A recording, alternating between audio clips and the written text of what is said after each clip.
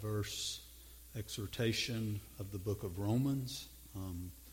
We try to do not just topical messages, but we want to deal with everything from doctrine to restoration to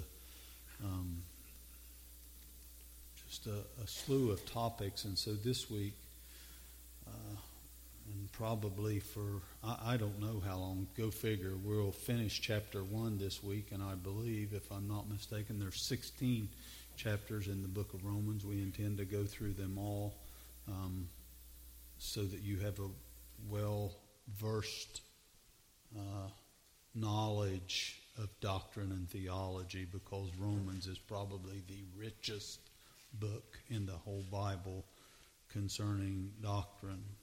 This morning, I want you to just imagine in your mind you are a defendant in the courtroom. You've been indicted, because the verses that we deal with from verse 18 to verse 32 is, one could stand and say, "Hear ye, hear ye.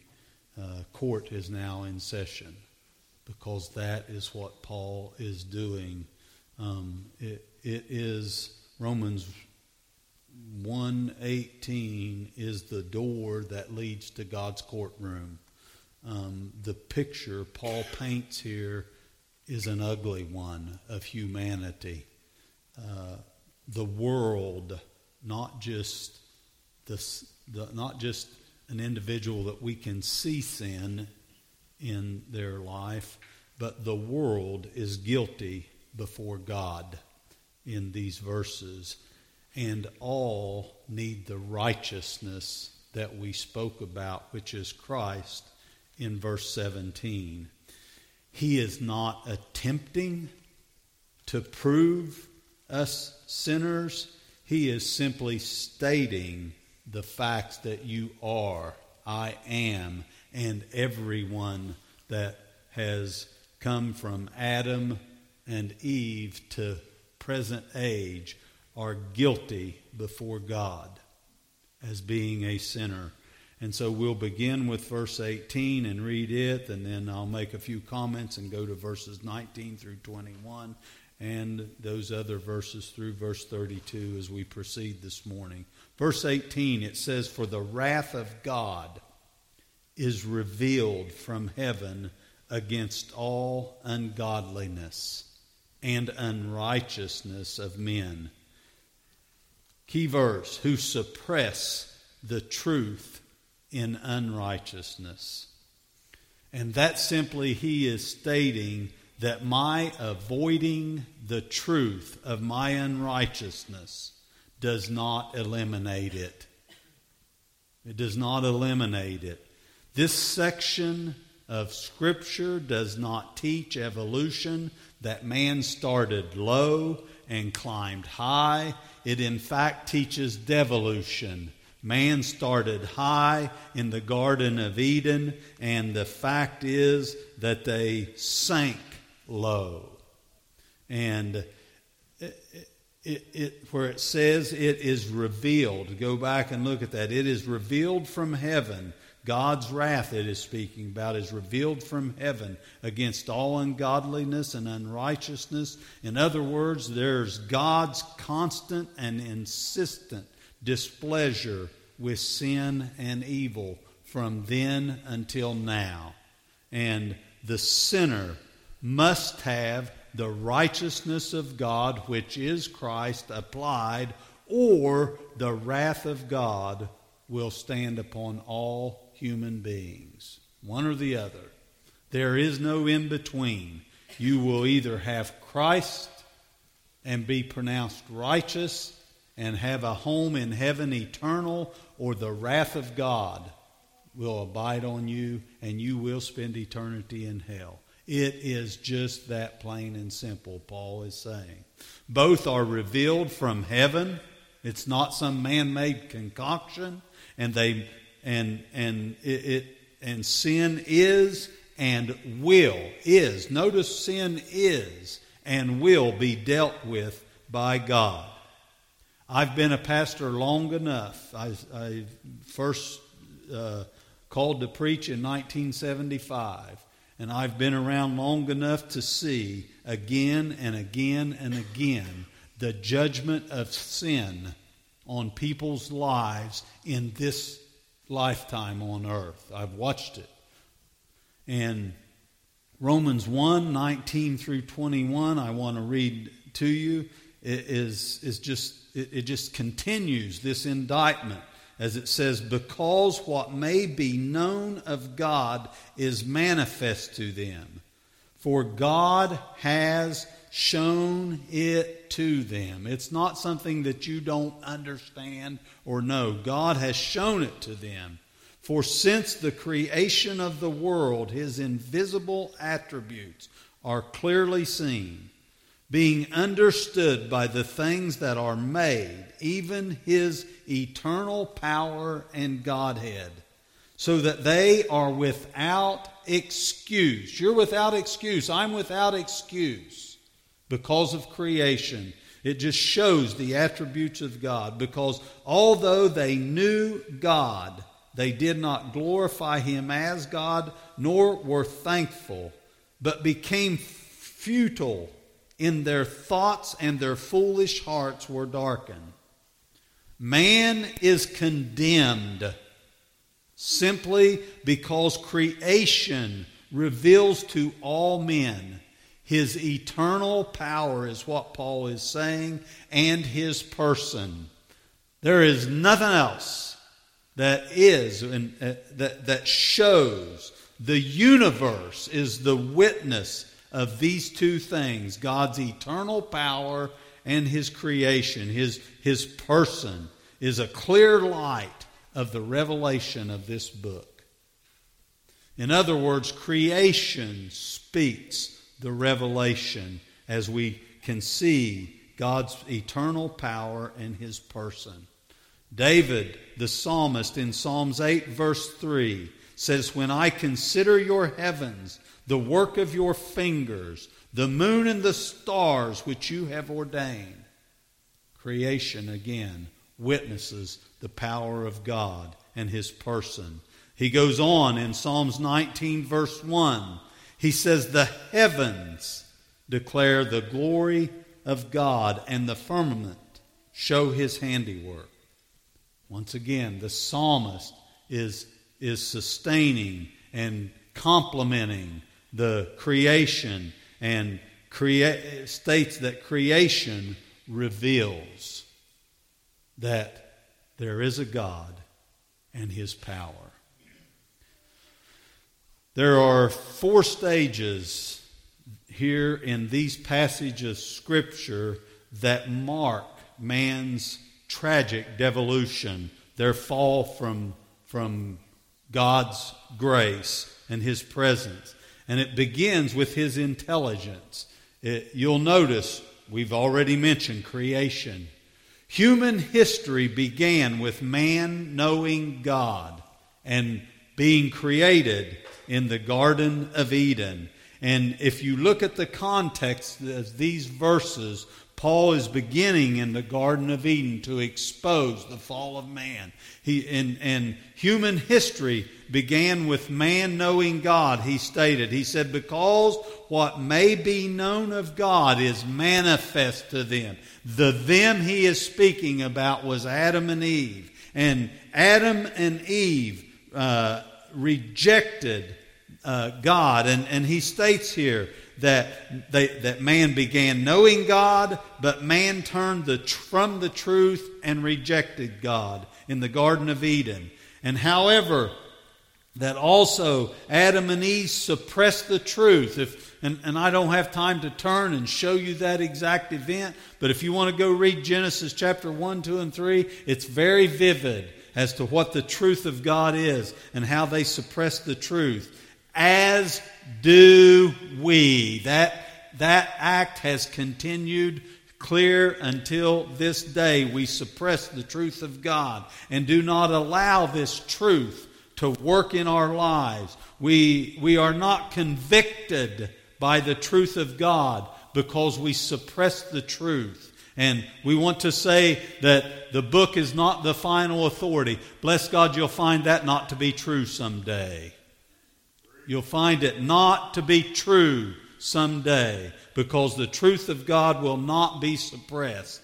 And intelligence, and he clearly states, we are, in verse 20, we are without excuse.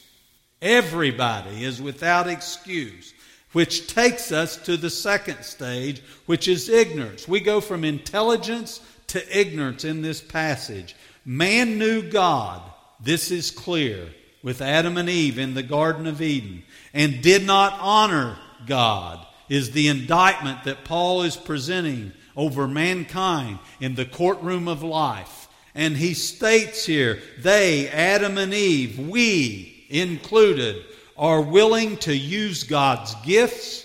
We are willing to breathe God's air. We are willing to take His creation and drink His water and eat His food, but are not thankful, are not grateful, and do not worship or praise Him for what He has provided us. That's the indictment. He goes on in verse 21 and says, although they knew God, they did not glorify Him as God, nor were thankful, but they became futile in their thoughts, and their foolish hearts were darkened. Think about that. They disobeyed. Verse 22 goes on to say, professing to be wise, there's the intelligence. They became fools, there's the ignorance. We clearly see the intelligence, God revealing His power and His person, then the ignorance of rejection. And still prevalent today. The teaching of evolution of 1,000 years, the willing rebellion in the presence of a clear light, creation. And it's unbelievable what our kids are taught in the classrooms. And God have mercy on what's happening in our school systems throughout this country. That's all I can say. Because teachers will be held accountable, as will educators in general. Willful rebellion in the presence of the light of God's Word. And every parent, let me just stop here and give a 10-second commercial. You know, you go to Kings Island, you go to Six Flags, you go to all these different places. Every parent in this room ought to take a weekend and go to Ken Ham to the Creation Museum and teach your kids something about the difference between the thought process of evolution and creation, because they've got it right according to the Scripture. And it would be money a whole lot better spent to go to the Creation Museum and then leave from there and go to Noah's Ark and just see the truth from the Word of God, because it's very, very, very well presented. And every parent ought to invest while you're there at the Creation Museum. Just go in the book room and buy the Foundations Bible Study for kids and take that home, and you'll learn more yourself than what you really know. And it'll deal with the intelligence of creation and the ignorance of rejection. And what kids are taught in the classrooms. It clears all of this. These professors and their intellectual poppycock, it just does away with it. And it's the foolishness that our kids are taught in universities. And I'll go on record this morning to say that, and you just send them all to me, because I've got some books I'll give them about what God's Word says. Better than that, I'll just take you right to Genesis chapter 1. In the beginning, God created. And it's just that simple. It's just that simple. Commercial over. We go from intelligence, man being knowing God. We go to ignorance, man rejecting God. And then the third stage we see is indulgence, total indulgence. And from idolatry to immorality was and still is just one short step. One short step from idolatry to immorality. Man feels he can do whatever he pleases, Paul says is the theme of these scriptures. And please, I understand whenever I get ready to say what I say. One reason this COVID period that we are in is so dangerous to me is missing church is just one step away from total backslidden. One step away from total backslidden. Indulgence is in things that draw you away from God. The lackadaisical attitude toward church, toward giving, toward service, toward attendance, toward reading your Bible, toward devotion and prayer. These people went from idolatry to immorality. And don't think that it can't happen to you. I could tell you my life story, how that you're just one step away from backslidden. All of us, we are human. We have the same tendencies. We all need church and the preaching of the Word of God. I didn't say that, and I explained it to you. By the foolishness of preaching, God chose to save them that would believe. We can all get comfortable in our sin, our pleasures, our sports, our summer activities. I thank God. I don't know where he's sitting. Kyle told me when he came back to church a few months ago, he said, I got comfortable in getting on my boat and going during church on Sunday mornings during COVID. We all can do that. I remember Brother Dave, who pastored this church for many years, saying we can get comfortable and our coffee on the sofa tastes better and felt better than being in church. Man exchanged the truth of God by indulgence for a lie, is what is painted. And I'm just as well off in the woods becomes our theme, or in my fishing boat. They don't, hey, don't tell that to me. Go read Hebrews chapter 10 and verse 25 and following and come back and tell me that. Because I don't believe it to be true. And the reason I don't believe it to be true is because God said so. Romans 1 verses 23 through 27 simply states, they changed the glory of the incorruptible God into an image made like corruptible man, and birds and four-footed animals and creeping things. What's he talking about? Idolatry. The things in life that we worship. In Moses' day it was a golden calf. In our day it can be a piece of ground or a hobby. It can be anything that we idolize instead of God. Things that we do that take the place of God in our life. Therefore, God also gave them up to uncleanliness. And you'll find those words, gave them up or turned them over, 3 different times in these passages. He said it gave them up to uncleanliness in the lust of their hearts to dishonor their bodies among themselves. What's he talking about? Sexual immorality. I'll read on. It's not my words, it's God's word. But folks have a big problem whenever I start talking about sexual immorality.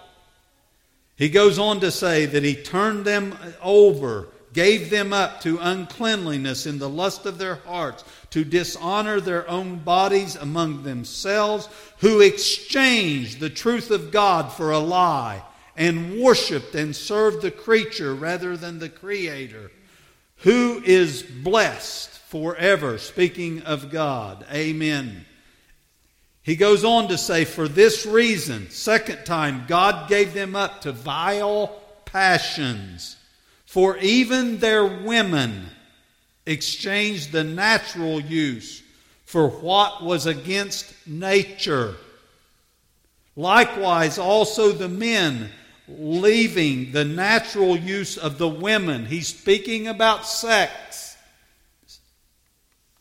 Natural use of women, burned in their lust for one another, men with men, homosexuality, committing that which is shameful, and deceiving in themselves the penalty of their error which was done.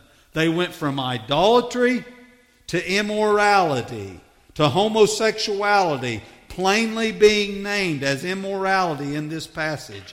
And 3 times in this scripture, it says God gave them up. Verse 24, verse 26, and verse 28. What does that mean? God gave them up. He permitted them to go on in their sins and reap the sad consequences without drawing them again to the Savior, is what it amounts to. He gave them up. He quit trying to reach them. That's a sad lot. You're sitting here this morning, I'll promise you the Holy Spirit of God draws you. He wants you to trust Christ as your Savior. That's that heavy pounding. That's that knock on your heart door to try to get you to receive Christ. I spoke with a gentleman after a funeral on Friday, 50-some years old, raised in a Christian home. Have you ever trusted Christ? No. He'd just watched his, I guess it would be his dad, they called it, but it would be the individual that raised him at the funeral. I said, is there ever a time you've trusted Christ? No.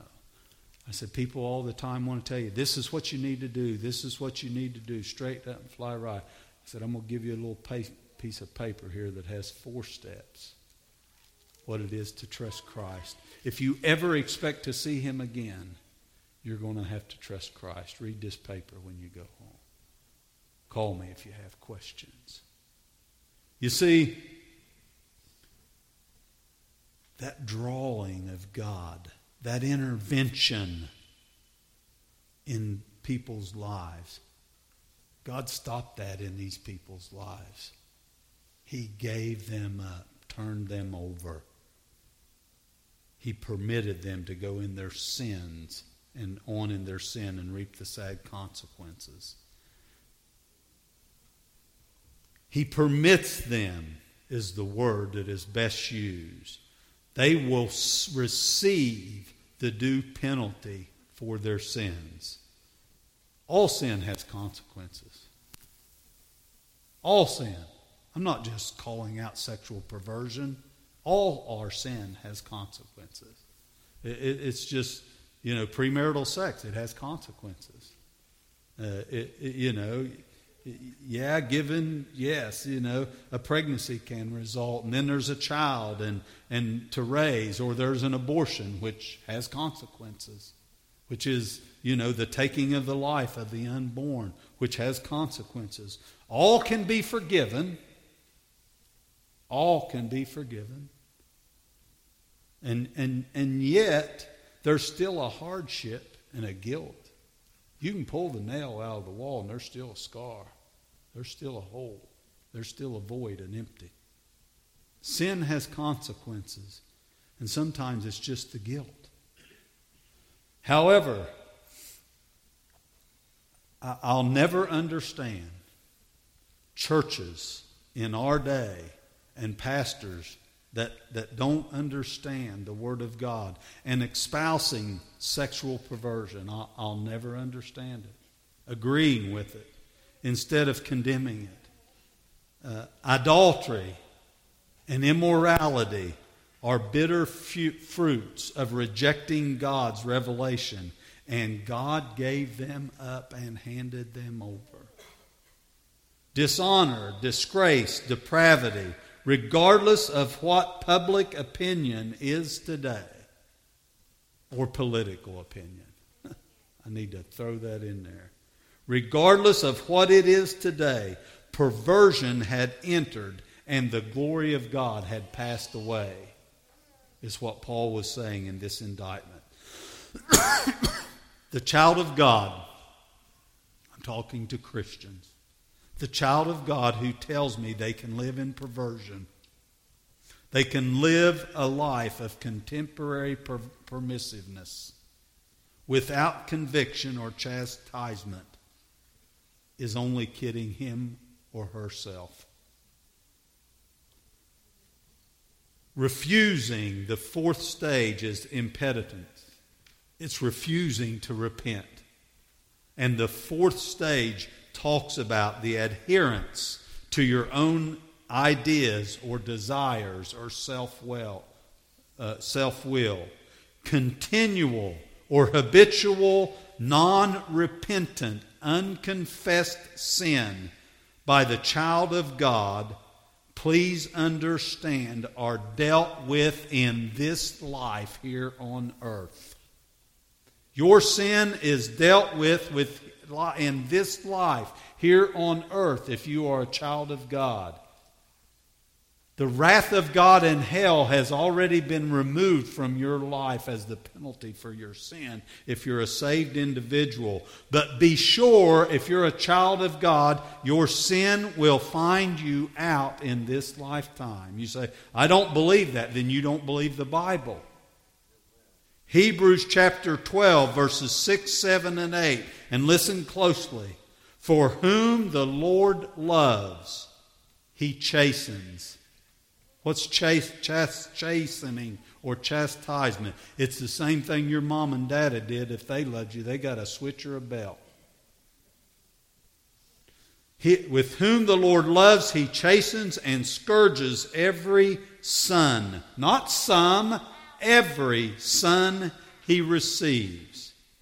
If you endure chastening, God deals with you as with sons. For what son is there whom a father does not chasten?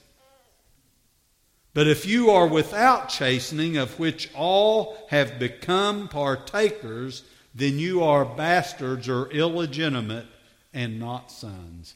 In other words, the child of God that continues in their sin unrepentant and unconfessed, if you're not chastened, you're not saved. I didn't say it, God said it. If you're not convicted and experience the chastening of God, then you're not saved, because the Holy Spirit that lives inside of you convicts you of your sin and deals with it in your lifetime here on earth. And the Bible even goes on to say, for this cause some among you sleep. In other words, if you don't quit your sinning, God will call you home at some point in time. And it can be premature to what was really planned. You say, I've never heard that before. You haven't read your Bible. Refusing to repent then and now is very prevalent. And Paul was speaking about it out loud in this passage. And the next 3 verses are a laundry list of sins which speak of man's rebellion against God, all of which we can read in the headlines of today's news. Not just calling out sexual perversion of any sort, from adultery to homosexuality, any and all of the above. He deals with all sins in this passage. Beginning in verse 28, and I've put this up on the NIV because it's a little bit easier to understand. It says, furthermore, just as they did not think it worthwhile to retain the knowledge of God, intellectual, God gave them over to a depraved mind, ignorance, so that they do what ought not to be done. They have become filled with every kind of wickedness, evil, greed, and depravity. Evil, greed. He's starting to name these sins. They are full of envy, murder, strife, deceit, malice. They are gossips, slanderers, God-haters, rude, arrogant, boastful. They invent ways. Paul wasn't going to leave anything out. They invent ways of doing evil. That's the indictment against us. They disobey their parents. They have no understanding, no fidelity. In other words, there's no loyalty or faithfulness in their life. No love, no mercy. Man, it sounds like today's church almost.